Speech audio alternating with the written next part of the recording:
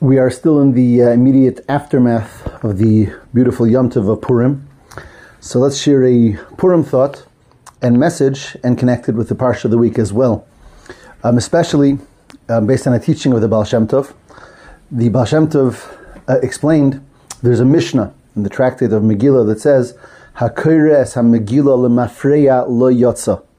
Literally that means that if someone reads the Megillah backwards, meaning one would read chapter 9 before chapter 8 or chapter 5 before chapter 4. So if one reads the Megillah backwards, they did not fulfill their obligation of reading the Megillah. So again, on a simple level, that means if you're reading the Megillah backwards. The Baal Shem Tov explained this as a deeper message. When one reads the Megillah backward, meaning of just about like as a story that happened in the past. He looks at it as something that happened, 2,000 years ago. And it's a nice historical event, says the Baal Shem Tov lo yotza. The Mishnah is telling us that one didn't really fulfill their obligation, because the Megillah is supposed to be read and understood in the context of messages that we can learn from it and take from it today. Not only something that happened backwards, so to speak, a long time ago. So, a beautiful Purim message from the very last pasuk, in the last verse in the Megillah. The Megillah finishes and talks about the greatness of Mordechai. And it says that he becomes the viceroy, the second in command to the king Achashverosh. V'godol HaYehudim is great for the Jewish people. V'ratzui l'roiv echov. He's accepted by most of his brethren. Derish tov la'amoy. He looks out for the good of the people and brings peace to all of the descendants of Klal Yisrael.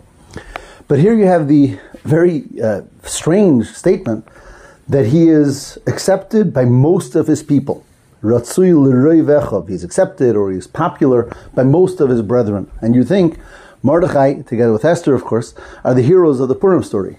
They were very instrumental here in saving the Jewish people. And yet, at the end of the Megillah, the very last pasuk, talking about his greatness, tells us that he is popular and accepted by most of his brethren. What's that? What's the story with most? And the Gemara comments on this and says, yes, that Mordechai was part of the Sanhedrin, which is the high Jewish court of the time, and that some of the members of the Sanhedrin distanced themselves from him after this story. And that's why it says most of his brethren really appreciated him, but some didn't. Why?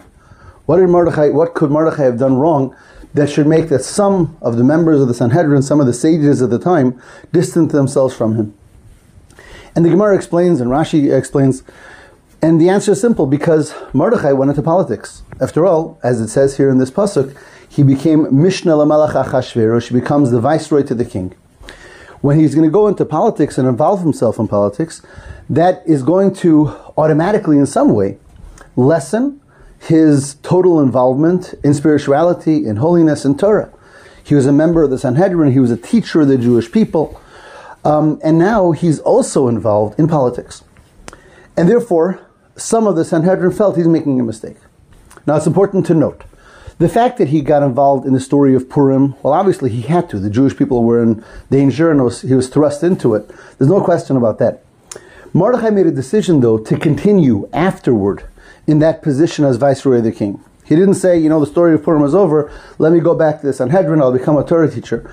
Mordechai accepted this new position and stuck with it. He remained a viceroy to the king. And the reason he did that is because Mordechai knew that being in the palace, he could be there for the Jewish people.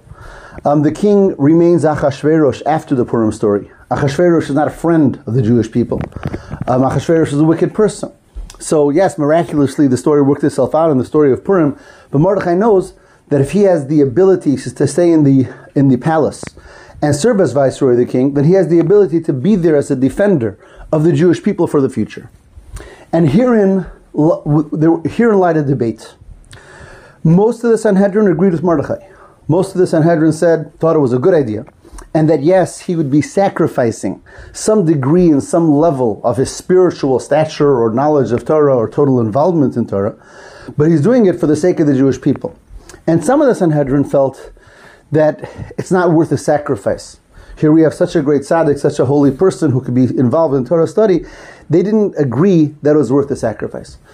So this is what the last pasuk of the Megillah is telling us about Mordechai. When the pasuk is telling us who Mordechai was, how great of a person he was so great that he actually did this, made this decision to do this, even though others wouldn't, this ultimate self-sacrifice for a holy person, a person of Torah, to put that away to a degree, to be there for the sake of others, to be there for the sake of Klal Yisrael. Now, Mordechai in his generation is called the Moshe Rabbeinu of his generation. And in fact, in this week's Torah portion, we find that Moshe Rabbeinu, the first Moshe Rabbeinu, did a very similar, tremendous sacrifice in a very similar vein. In this week's Parsha, we have the story of the Egel Hazav, the golden calf that the Jewish people made. And after they make that golden calf, Hashem gets very upset, very angry, and he says to Moshe Rabbeinu, I'm going to destroy the entire nation, and I will create the continuation of the nation of the Jewish people will be through you, through your descendants. And Moshe Rabbeinu pleads with Hashem for forgiveness for the Jewish people, and then he makes that very powerful and famous statement where he tells Hashem, either you'll forgive the Jewish people, if not, erase my name from the entire Torah. I don't want my name mentioned in the entire Torah if you don't forgive the Jewish people.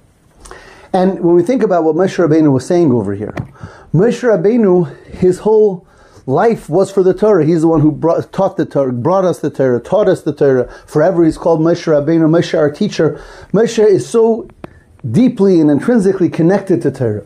And yet he says, for the sake of the Jewish people, take me out of the whole thing. He was willing to forsake everything only to save the Jewish people. So that really Moshe Rabbeinu, in this week's Parsha, and Mordechai in the end of the Megillah, both represent this ultimate level of self-sacrifice, where they sacrifice their own spiritual achievements, their own spiritual, tremendously high level, for the sake of helping Klal Yisrael, for the sake of helping other people. And this, of course, is such a great and tremendous, powerful lesson for us, because each and every one of us, we're not Mordechais, we're not Moshe Rabbeinu, we're regular people. But throughout life, we're many times faced with a decision. And many times the decision will be, I can either devote myself to pursue a certain greatness for myself, a spiritual greatness, whether it's in learning or in study or whatever it is, a certain personal greatness, or I can put that aside, sacrifice that greatness for the sake of helping others, doing something for others, be it physically, be it spiritually, but being there for someone else.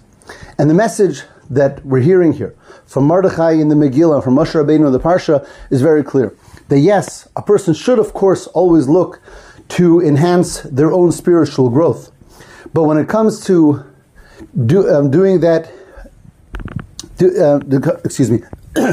when it comes to doing that at the expense of helping others, Mordechai and Moshe Rabbeinu tell us that one should sacrifice their own greatness and their own growth in order to help others. In truth, if we think about it, that's the story of each and every one of us, our neshama, our soul coming into this world. When our soul was in heaven, it was involved in the highest spiritual, achievements and connected to Hashem and the holiness and spirituality that goes on in heaven.